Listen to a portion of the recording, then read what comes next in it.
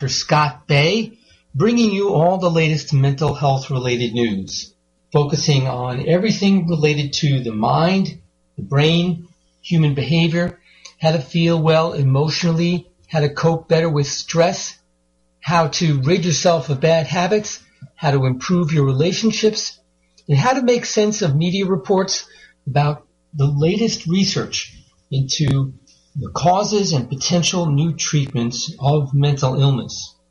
All that brought to you without the hype and distortion that is typical of other media sources, with the benefit of more than 20 years in the practice of psychiatry, and along the way trying to better inform the general public about mental health issues while trying to reduce the stigma associated with having a psychiatric diagnosis and needing treatment for it. And welcome to this latest edition of Psychiatry Today, pre-recorded for initial airing on Wednesday evening, March the 8th, 2017. First up on tonight's podcast, there are two articles that I want to go over with you that show scientists are learning more and more about what may be specific problems behind a very serious child psychiatric disorder, autism. Scientists are learning more and more about the causes, which is a very good thing because up until now it's been a tremendous mystery. And unfortunately, as far as the myths and misconceptions about mental health issues, none are more insidious than those around autism. I'm talking especially about the lies, the outright lies and fabrications that have been promulgated that autism has anything whatsoever to do with childhood vaccines. This is one of the most insidious lies and mistruths ever known to modern medicine, and the researcher that promulgated this idea was later discovered to have fabricated his data. The journal article about it was retracted by the journal that published it, which was in Europe, and he was expelled from his academic institution and his academic rank taken away. Yet these ideas persist, and you have these conspiracy theories about autism and vaccines that still to some people this day promulgate, and it's very sad because as parents deny their children's right to be vaccinated and to be safe from potentially devastating and disabling illnesses, they also put other children who come in contact with their children in risk for the contagiousness of these diseases. And then what you have is a situation where pediatricians have to take a stand. And they have to say, well, if a parent refuses to have their patient vaccinated, then they can't treat that child because of how it puts other children in the community at risk. So there you have it. It's a great big mess because of all the myths and lies about autism, and that's why it's very important that researchers make more progress into figuring out what's causing it and how to better address it. So the first of these two articles is that researchers have found a link between autism and herpes infection during pregnancy. Now, women who were actively infected with genital herpes during early pregnancy had twice the odds of giving birth to a child later diagnosed with autism spectrum disorder. This is according to a study by scientists at the Center for Infection and Immunity at Columbia University. The study is the first to provide immunological evidence on the role of gestational infection in autism, reporting an association between maternal anti-herpes simplex virus 2 or HSV2 antibodies and risk for ASD or in offspring. ASD, again, is autism spectrum disorder. The results were published in the journal EMsphere a journal of the American Society for Microbiology. Now, just to explain a little bit, if a woman is infected with HSV-2, then she will have elevated levels of antibodies toward that virus. So this is what they're measuring. Now, the lead author, Milada Mahik, says, "We believe the mother's immune response to HSV-2 could be disrupting fetal central nervous system development, raising the risk for autism." The authors do not believe the risk is due to direct infection of the fetus, because such infections are typically fatal. Instead, they suggest that the neurodevelopmental outcomes which lead to ASD are due to primary or reactivation of infection in mothers with inflammation in close proximity to the womb. So again, it's not that the fetus itself is becoming infected with herpes, and that's how they develop autism spectrum disorders. It's, again, just exposure to the mother's immune response to the herpes virus. About 1 in 5 American women carries HSV-2, also known as genital herpes, a highly contagious and lifelong infection, usually spread through sex. After an initial outbreak, HSV-2 lives in nerve cells and is often inactive, with flare-ups occurring with diminishing frequency as the body builds up immunity to the virus. The researchers sought to explore the link between maternal infection and risk for autism, and they focused on 5 pathogens in all, not just herpes.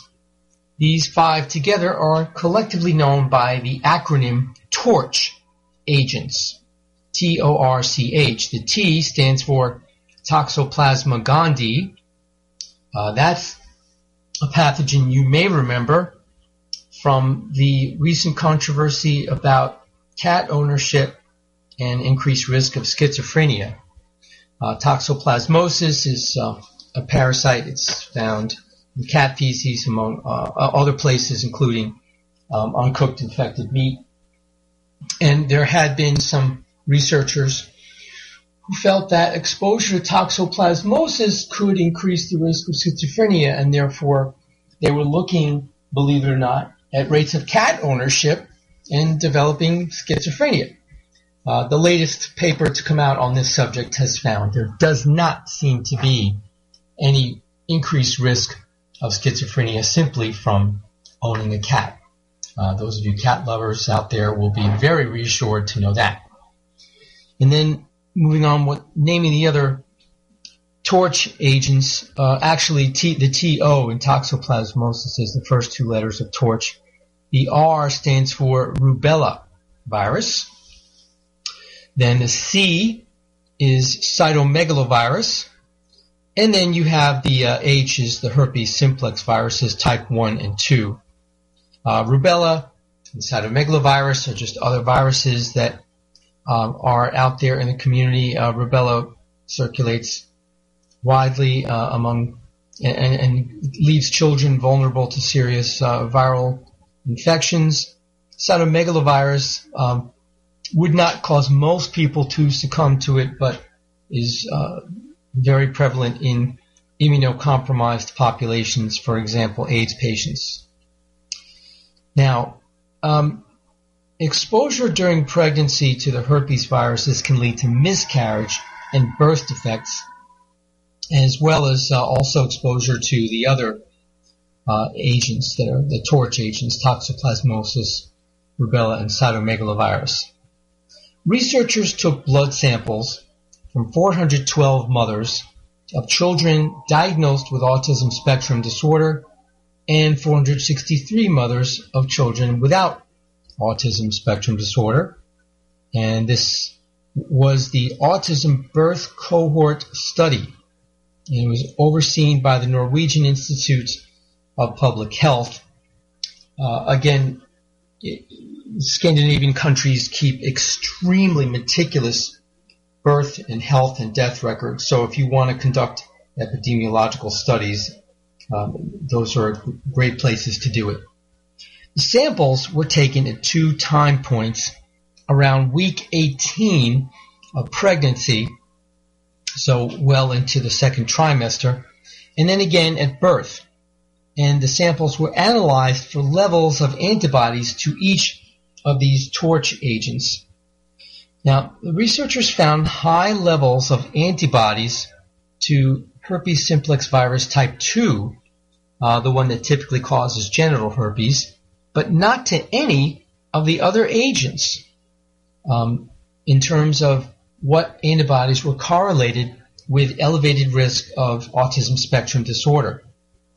This link was only evident in blood samples taken at a time point reflecting exposure during early pregnancy, when the fetal nervous system undergoes rapid development, and not at birth. The finding mirrors earlier epidemiological data indicating that activation of the maternal immune system during early to mid-pregnancy is associated with long-term developmental and behavioral problems in offspring. In all, 13% of mothers in the study tested positive for anti-HSV2 antibodies at mid-pregnancy.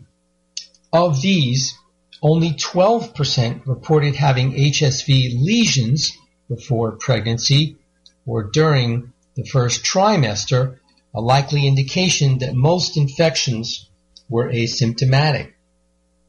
The effect of anti-HSV antibodies on the risk for autism spectrum disorder was only seen in male children, not females.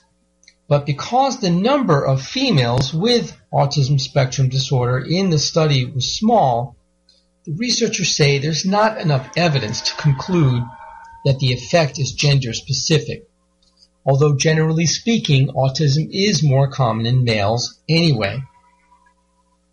According to the authors, further study is needed to determine if screening and suppression of HSV2 infection during pregnancy is needed.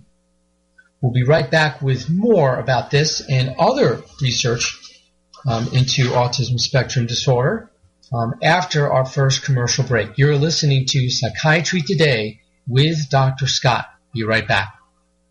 Your auto love and investment demands the best, and for 45 years, Passport Transport has been meeting those demands. From manufacturers to the one-car collectors and all other facets of the auto industry and antique auto hobby. The first and the finest with unequaled service and peace of mind. Passport Transport, your auto transportation company. Contact PassportTransport.com with your need today. Passport Transport. This is Dr. George. Join me on Wednesday mornings from 9 o'clock to 10 o'clock when we talk about more than medicine. It's now about staying healthy, but it's about the strategy to do so. Join me on Medicine on Call. You're listening to AmericasWebRadio.com, the pioneer and leader in chat radio. Thank you for listening. Welcome back to Psychiatry Today with your host, Dr. Scott Bay, bringing you all the latest mental health-related news. We're talking about studies showing that maternal herpes simplex virus infection increases the risk of autism spectrum disorder, the infection that takes place during pregnancy or is there during pregnancy. Now, the cause or causes of most cases of autism are still unknown, but evidence suggests a role for both genetic and environmental factors. This study suggests that inflammation and immune activation may contribute to risk. Herpes simplex virus 2 could be one of any number of infectious agents involved. And that's an important point here. Of course, there are many, many more children who wind up with autism spectrum disorders from mothers who did not have the HSV2 virus. So the point of the research is not to say that is the sole cause. The point is saying, look, when you have increased inflammation from at least this one virus, again, not the other so-called torch agents, and that can increase the risk of autism spectrum disorders. It is another clue to what some of the causes may be, but obviously there are others. And that brings me to our next article, and this is not about an environmental or an infectious agent that causes autism, but it's still very important research giving us new and important insights into the illness. This study shows that MRI scans can predict which high-risk babies will develop autism as toddlers. Using the MRI or magnetic resonance imaging scans in infants with older siblings who have autism, researchers from around the country were able to correctly predict 80% of those infants who would later meet criteria for autism at the age of 2. The study was published in the journal Nature, and it is the first to show it is possible to identify which infants among those with older siblings with autism will be diagnosed with autism at 24 months of age. The study shows that early brain development biomarkers could be very useful in identifying babies at the highest risk for autism before behavioral symptoms emerge. Typically, the earliest an autism diagnosis can be made is between ages 2 and 3. But for babies with older autistic siblings, this imaging approach may help predict during the first year of life which babies are most likely to receive an autism diagnosis at 24 months. The research project included hundreds of children from across the country, and we have not had a way to detect the biomarkers of autism before the condition sets in and symptoms develop. Now, these very promising leads suggest that may be, in fact, possible. People with autism spectrum disorder have characteristic social deficits and demonstrate a range of ritualistic, repetitive, and stereotyped behaviors. It is estimated that 1 out of 68 children develop autism in the United States.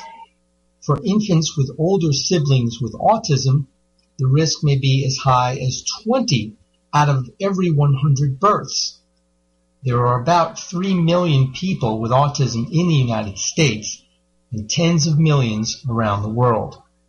Despite much research, it has been impossible to identify those at ultra-high risk for autism prior to 24 months of age, which is the earliest time when the hallmark behavioral characteristics of autism spectrum disorder can be observed and a diagnosis made in most children. For this study, researchers from around the country conducted MRI scans of infants at 6, 12, and 24 months of age. They found that the babies who developed autism experienced a hyperexpansion of brain surface area from 6 to 12 months, as compared to babies who had an older sibling with autism, but did not themselves show evidence of the condition at 24 months of age. Increased growth rate of surface area in the first year of life was linked to increased growth rate of overall brain volume in the second year of life. Brain overgrowth was tied to the emergence of autistic social deficits in the second year of life. Previous behavioral studies of infants who later developed autism, who had older siblings with autism, revealed that social behaviors typical of autism emerged during the second year of life. The researchers then took these data, MRIs of brain volume, surface area, cortical thickness, that is the thickness of the cortex, the important layer of brain tissue, at ages 6 and 12 months of age, and also the gender of the infants, and they used a computer program to identify a way to classify babies most likely to meet criteria for autism at 24 months. The computer program developed the best algorithm to accomplish this, and the researchers applied the algorithm to a separate set of study participants.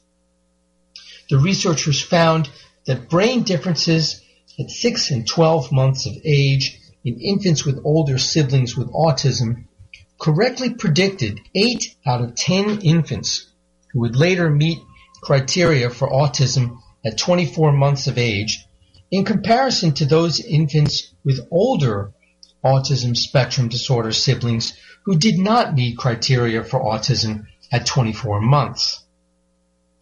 This means potentially identifying infants who will later develop autism before the symptoms of autism begin to consolidate into a diagnosis. And that has major implications for treatment, because we know that the sooner treatment interventions are begun, the better the prognosis for children with autism.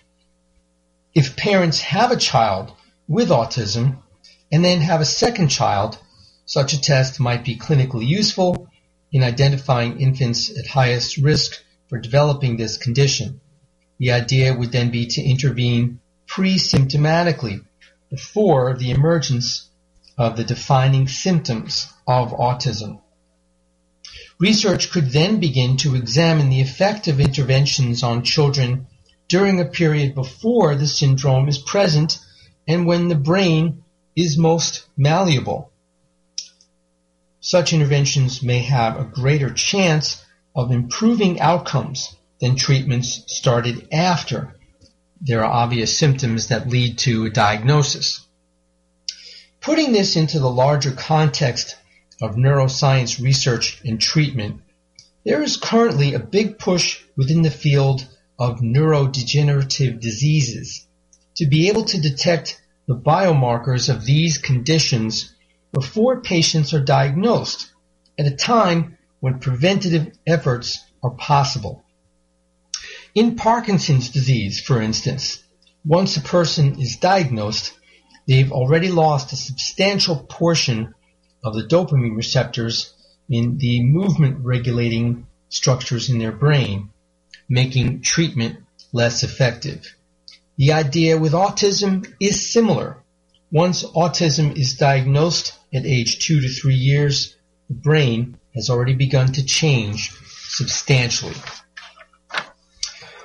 Well, I think the main impact of this study is that hopefully researchers will be able to take this step further, in that not only can they take younger siblings of kids with autism and be able to tell in advance which of them will go on to develop it, but they can perhaps learn ways to study children more broadly who may be at risk for autism and predict things in advance. Now, are you going to widely do MRI scans on lots of kids just to screen for this? No, of course not. That's too difficult and too expensive.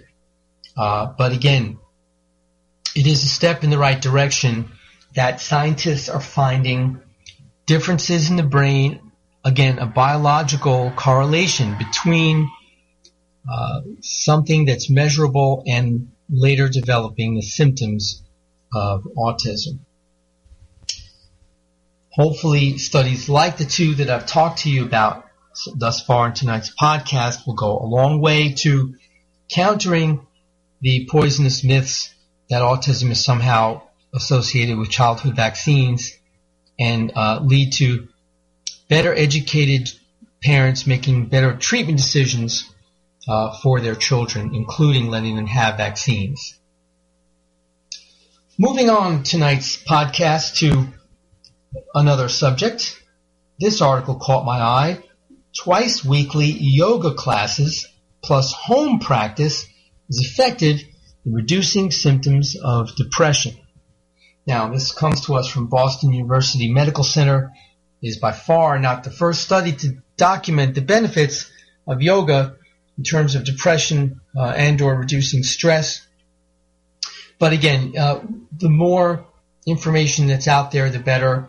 People who suffer from depression need all the help they can get. Even with all the antidepressant medications we have on the market, there's still a substantial number of people who suffer tremendously from depression, don't get all the help they need from medication, have limited access to psychotherapy because of financial or insurance reasons, and therefore need to bring in other modalities to help alleviate their symptoms of depression. And according to the study, people who suffer from depression should participate in yoga and deep coherent breathing classes at least twice weekly, plus practice at home to receive a significant reduction in their symptoms.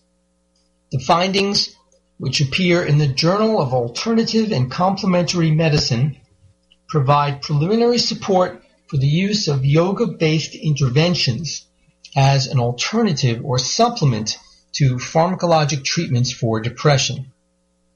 Major depressive disorder is common, recurrent, chronic, and disabling.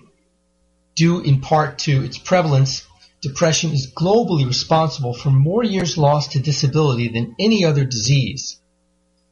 Up to 40% of individuals treated with antidepressant medications do not achieve full remission.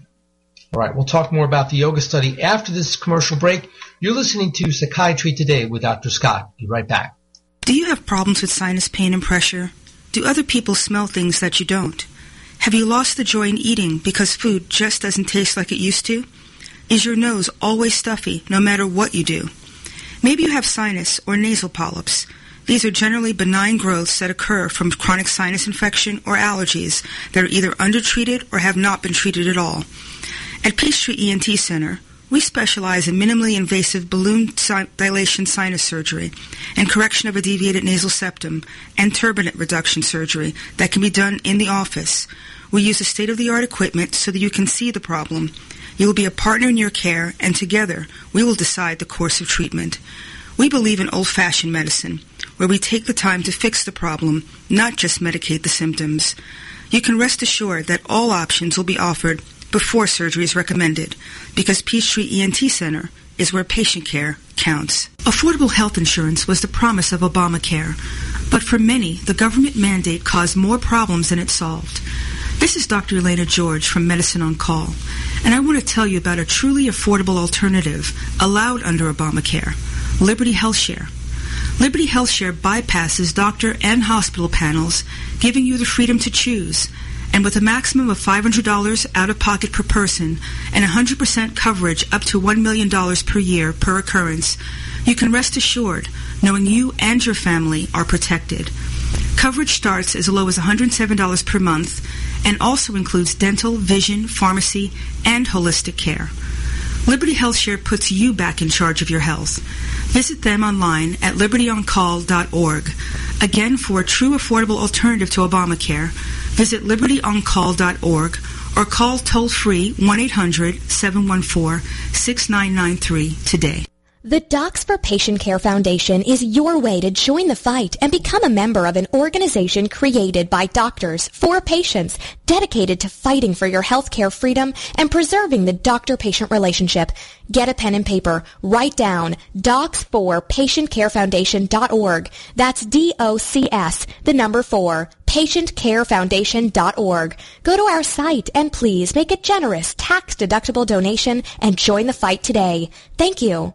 45 years of experience is behind the most trusted name in auto transportation. Passport Transport, the first and finest today. That's why Passport Transport is the preferred auto transport for major auto manufacturers, concours, museums, tours, and collectors, and should be your choice from across the state to across the country. When you have the need, go to PassportTransport.com and enjoy the peace of mind referenced experience will give you. Passport Transport. The Docs for Patient Care Foundation is your way to join the fight and become a member of an organization created by doctors for patients dedicated to fighting for your healthcare freedom and preserving the doctor-patient relationship. Get a pen and paper. Write down www.docsforpatientcarefoundation.org. That's www.docsforpatientcarefoundation.org. Go to our site and please make a generous tax-deductible donation and join the fight today. Thank you. You're listening to AmericasWebRadio.com, the pioneer and leader in chat radio. Thank you for listening.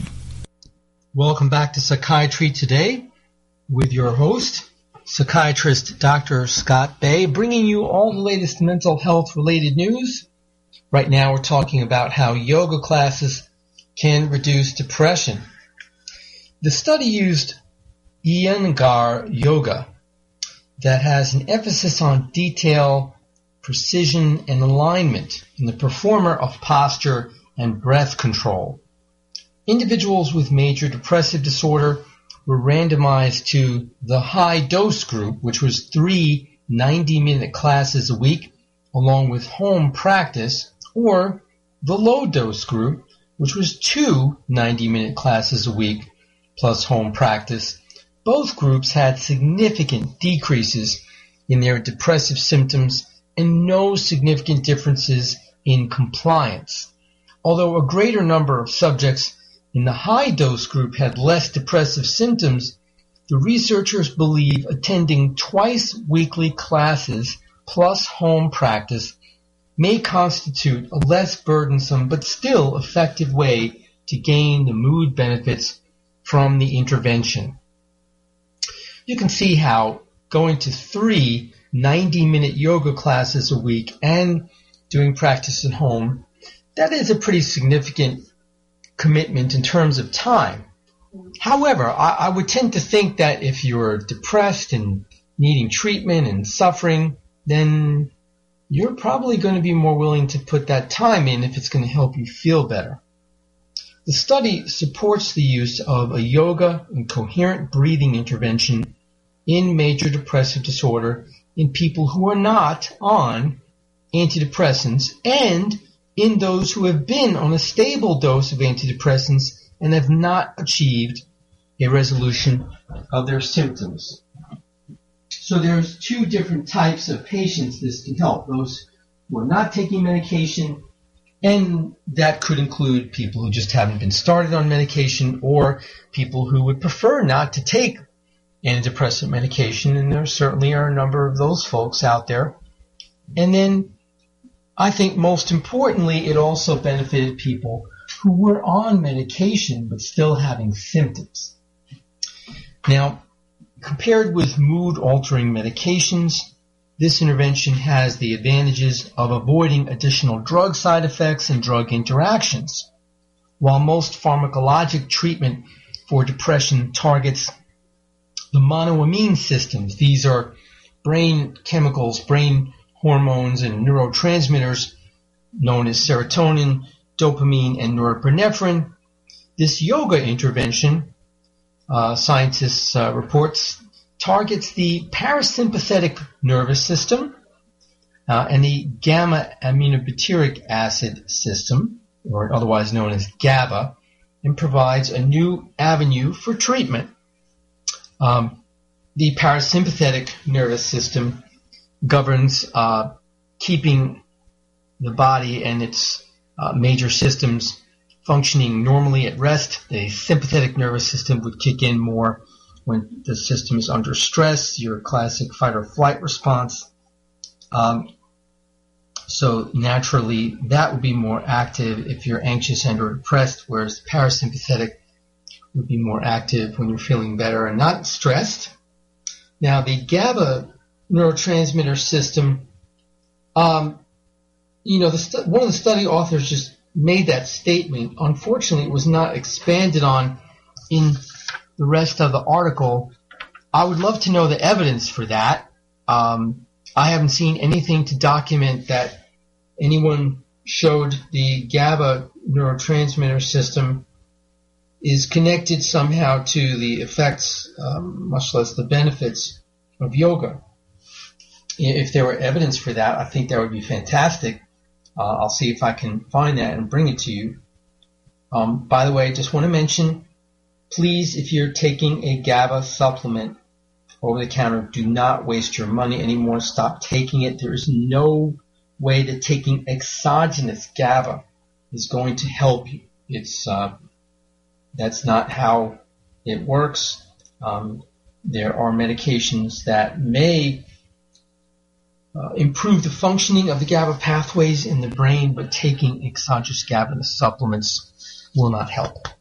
Instead, the take-home message from this study is yoga classes twice a week, if not 3 times, with home practice. That will help symptoms of depression. I think it's very, very important that we're having so many more research studies clearly document the benefits and confirming the benefits of non-drug interventions to treat depression. Okay. Now, next up on Psychiatry Today, let's talk about some brain research showing that creativity is not necessarily confined to the right hemisphere, as lots of research and writings have touted over the years, but creativity has to do with the more connected brain. And we'll explore that when talking about this research that comes to us from Duke University. Seemingly countless self-help books and seminars tell you to tap into the right side of your brain to stimulate creativity. But forget the right brain myth. A new study suggests it's how well the 2 brain hemispheres communicate that sets highly creative people apart. Now, for those of you who are not familiar with this right-left brain situation, the left hemisphere of the brain typically subsumes functions like verbal communication skills, reading and writing, language, and this is especially in people who are right-handed, whereas the right brain, the right hemisphere of the brain in particular, is looking at spatial relationships and logical problems, things like that. And the stereotype was people who are more creative use their right hemisphere more. Now, for this study, statisticians at Duke University analyzed the network of white matter connections among 68 separate brain regions in healthy college-age volunteers. The brain's white matter lies underneath the outer gray matter. The white matter is composed of bundles of axons, which can be thought of as wires with insulation around them, which connect billions of brain cells, and the cell bodies are the gray matter. And these axons, or these which are like insulated wires, the myelin that surrounds them is like the insulation. This is what carries the electrical signals between brain cells. A team led by a neuroscientist from the University of New Mexico collected the data using an MRI technique called diffusion tensor imaging, which allows researchers to peer through the skull of a living person and trace the paths of all the axons by following the movement of water along them. Computers then comb through each of these 1 gigabyte scans and convert them to 3-dimensional maps, wiring diagrams of the brain. The team used a combination of tests to assess creativity. Some were measures of a type of problem solving called divergent thinking, or the ability to come up with many answers to a question. They asked people to draw as many geometric designs as they could in 5 minutes. They also asked people to list as many new uses as they could for everyday objects, such as a brick or a paperclip. The participants also filled out a questionnaire about their achievements in 10 areas. including the visual arts, music, creative writing, dance, cooking, and science. The responses were used to calculate a composite creativity score for each person. The researchers programmed computers to sift through the data and identify differences in brain structure. They found no statistical differences in connectivity within hemispheres or between men and women. But when they compared people who scored in the top 15% on the creativity tests with those in the bottom 15%, high-scoring people had significantly more connections between the right and left hemispheres. The differences were mainly in the brain's frontal lobe. The approach could also be used to predict the probability that a person will be highly creative simply based on his or her brain network structure. Maybe by scanning a person's brain, we could tell what they're likely to be good at. The study is part of a decade-old field called connectomics, which uses network science to understand the brain. Instead of focusing on specific brain regions in isolation, connectomics researchers use advanced brain imaging techniques to identify and map the rich, dense web of links between them. Researchers are now developing statistical methods to find out whether brain connectivity varies with IQ, whose relationship to creativity is a subject of ongoing debate. They're also using their methods for early detection of Alzheimer's disease to help distinguish it from normal aging. By studying the patterns of interconnections in healthy and diseased brains, they and other researchers also hope to better understand dementia, epilepsy, schizophrenia, and other neurological conditions such as traumatic brain injury or coma. But for now and for this article, we can safely say it is the highly connected brain that is associated with creativity and not necessarily the brain that favors the right hemisphere. Next up on Psychiatry Today, poverty and high neighborhood murder rates increase depression in older adults. Now, just that statement in and of itself shouldn't come as a tremendous surprise. But the fact is, older adults who live in poor and violent urban neighborhoods are at greater risk for depression. The study comes to us from University of California, Davis, University of Minnesota, and other institutions, and it was published January the 23rd of this year in the journal Health and Place. And we'll discuss that subject and more mental health news when we come back from our next commercial break. You're listening to Psychiatry Today with Dr. Scott. Be right back. Perhaps you are struggling to cope with the disease of addiction.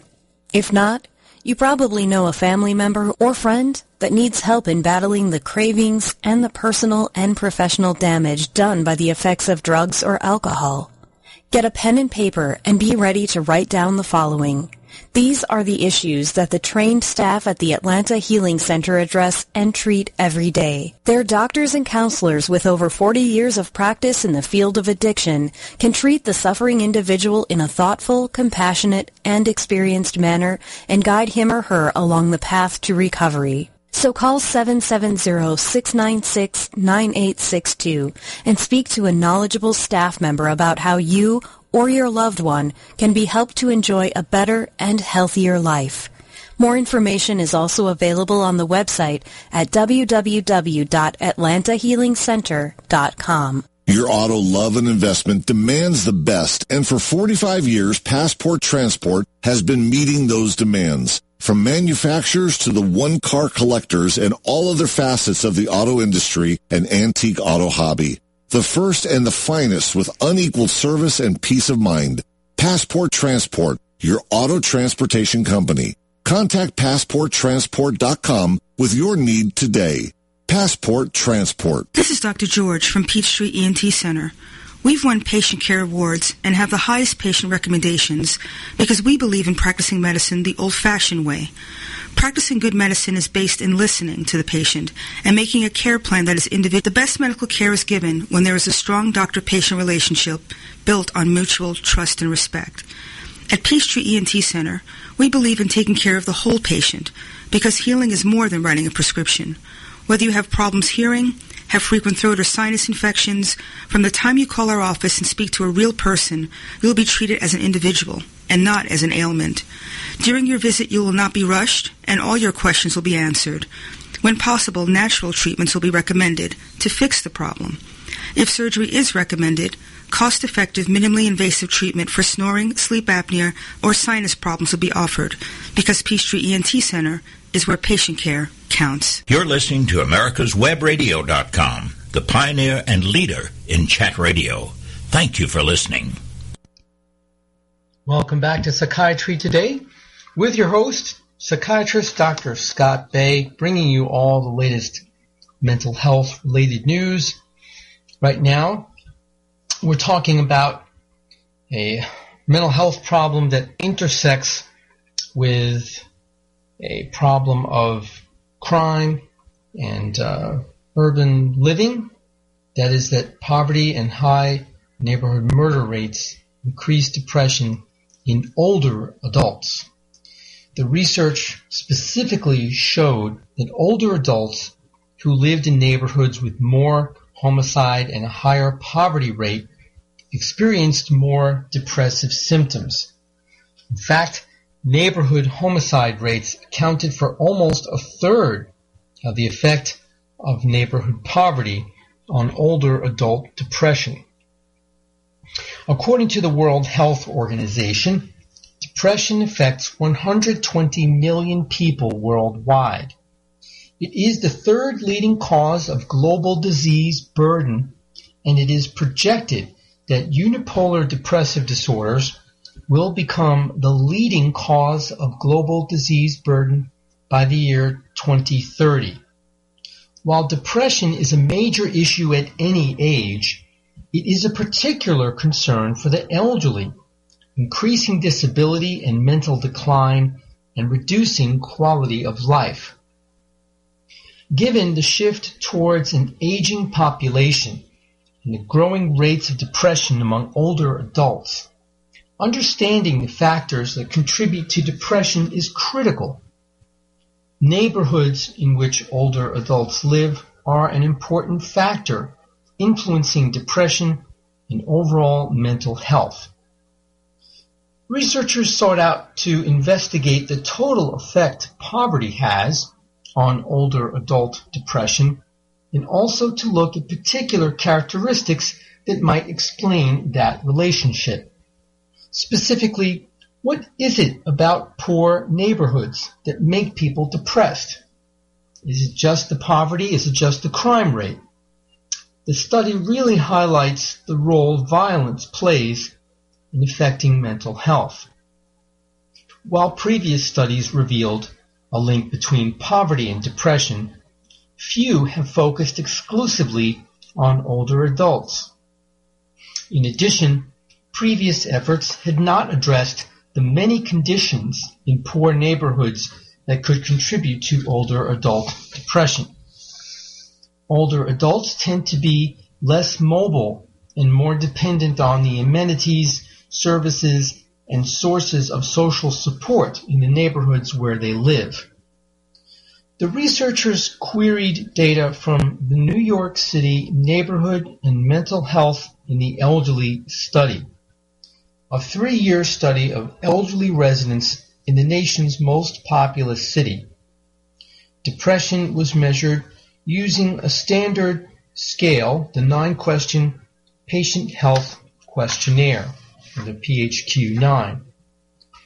The team looked at several neighborhood factors that might contribute to depression, such as high homicide rates, poor perception of safety, pedestrian and bicyclist injuries, green space, social cohesion, and walkability. The study's sample was 61% female and 47% non-Hispanic white. In addition, 60% of respondents had incomes below $40,000. While many factors were examined, violence was the only neighborhood characteristic that substantially contributed to depression in older adults in impoverished urban communities. Researchers found that about 30% of the relationship between neighborhood poverty and depression was explained by the higher homicide rate. These findings could help shape policy to improve quality of life for older adults in urban neighborhoods. Violence in the pathway between poverty and depression is a critical finding.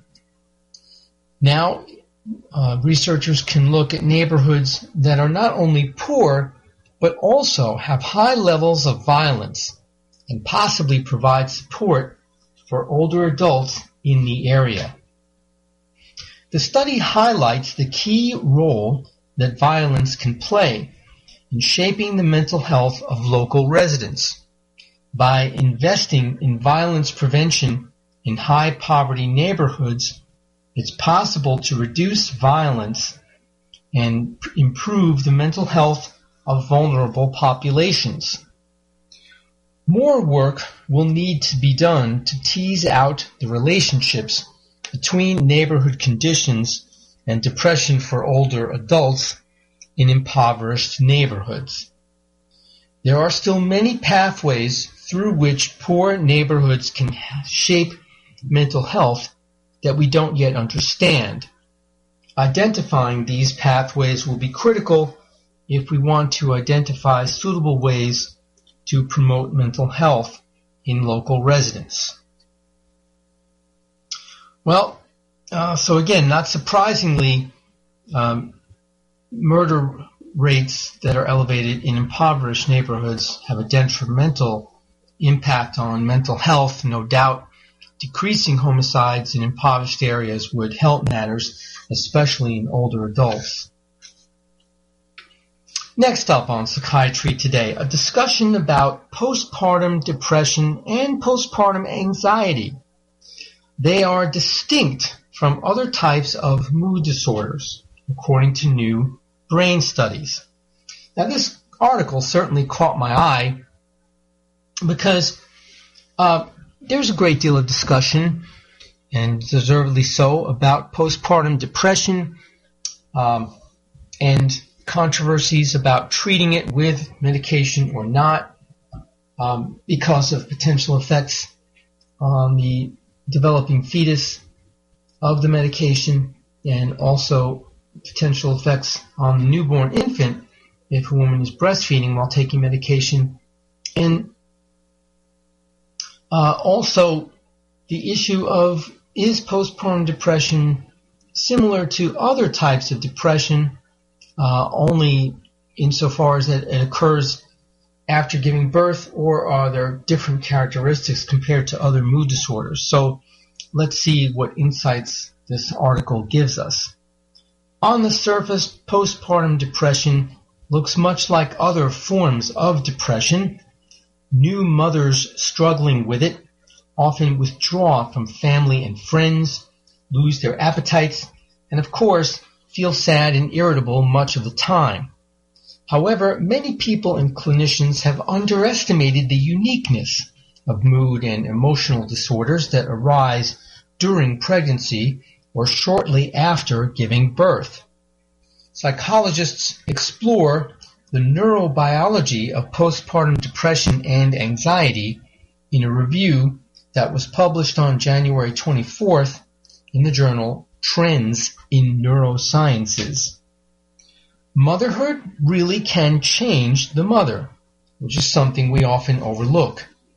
And we forget about examining the neurobiology of maternal mental health and maternal mental illness, particularly anxiety. Overall, functional MRI studies which show actual thought and brain activity in real time, show that neural activity in women with postpartum depression compared to people with major depression who had not given birth involves distinct patterns for new mothers with postpartum depression. For instance, the amygdala, a small almond-shaped part of the middle brain or the limbic system, is usually hyperactive in anxious and depressed people, but for the women with postpartum depression, the amygdala can actually be less activated. This is very interesting, that brain research would be able to differentiate states of depression and or anxiety that are postpartum versus those in women who have not given birth or in men. This is very new, this is very different, so it is an important finding. Postpartum depression is now listed as perinatal depression, a subset of major depression in the Diagnostic and Statistical Manual of Mental Disorders, the 5th edition, otherwise known as the DSM-5, which is the text that sets industry standards for diagnosing mental conditions. There is not any entry of postpartum anxiety in the DSM-5, although the lead author of this study said that 1 in 7 new mothers are affected by it. Postpartum anxiety is estimated to be just as prevalent as postpartum depression, even though it receives far less attention in the literature. Many of these mothers aren't depressed, so their condition remains largely unaddressed. Or I would argue that they may be diagnosed with anxiety, but it's not considered to be attributable to the depression, to the pregnancy and just having delivered, which of course would be wrong. That has everything to do with just having delivered, much as the postpartum depression sufferers. Postpartum mood disorders not only affect mothers, but also their infants. New mothers experiencing postpartum anxiety or depression are more likely to be irritable and have trouble bonding. And they can be more intrusive or irritated by their infants, more detached or withdrawn. The early interactions have a long-term impact. Children have higher medical claims. If they had a depressed mother, they use healthcare services more, have more medical office and emergency room visits than children of non-depressed mothers. And the cost of treating a mother with depression, lost in income and productivity alone, is about $7,200. But still, despite nearly affecting 1 in 10 women, postpartum depression and anxiety are still treated as extensions of major depression and generalized anxiety disorder, respectively. The experience of postpartum depression is also complicated by the fact that women are expected to enthusiastically embrace motherhood. Women with postpartum mood disorders don't feel they can discuss the issues and feelings they're having openly. But new parenthood isn't always a happy time. We need to understand and talk about it, figure out why it can trigger mental illness in so many women. And if we can improve the health and well-being of the mother, that improves the health and well-being of the child and the family as well. That's going to wrap it up for tonight's podcast. Hope you have a wonderful, stress-free week until the next time we get together. But if not, then you need to call Dr. Scott. Good night. Thanks for listening. You're listening to AmericasWebRadio.com, the pioneer and leader in chat radio. Thank you for listening.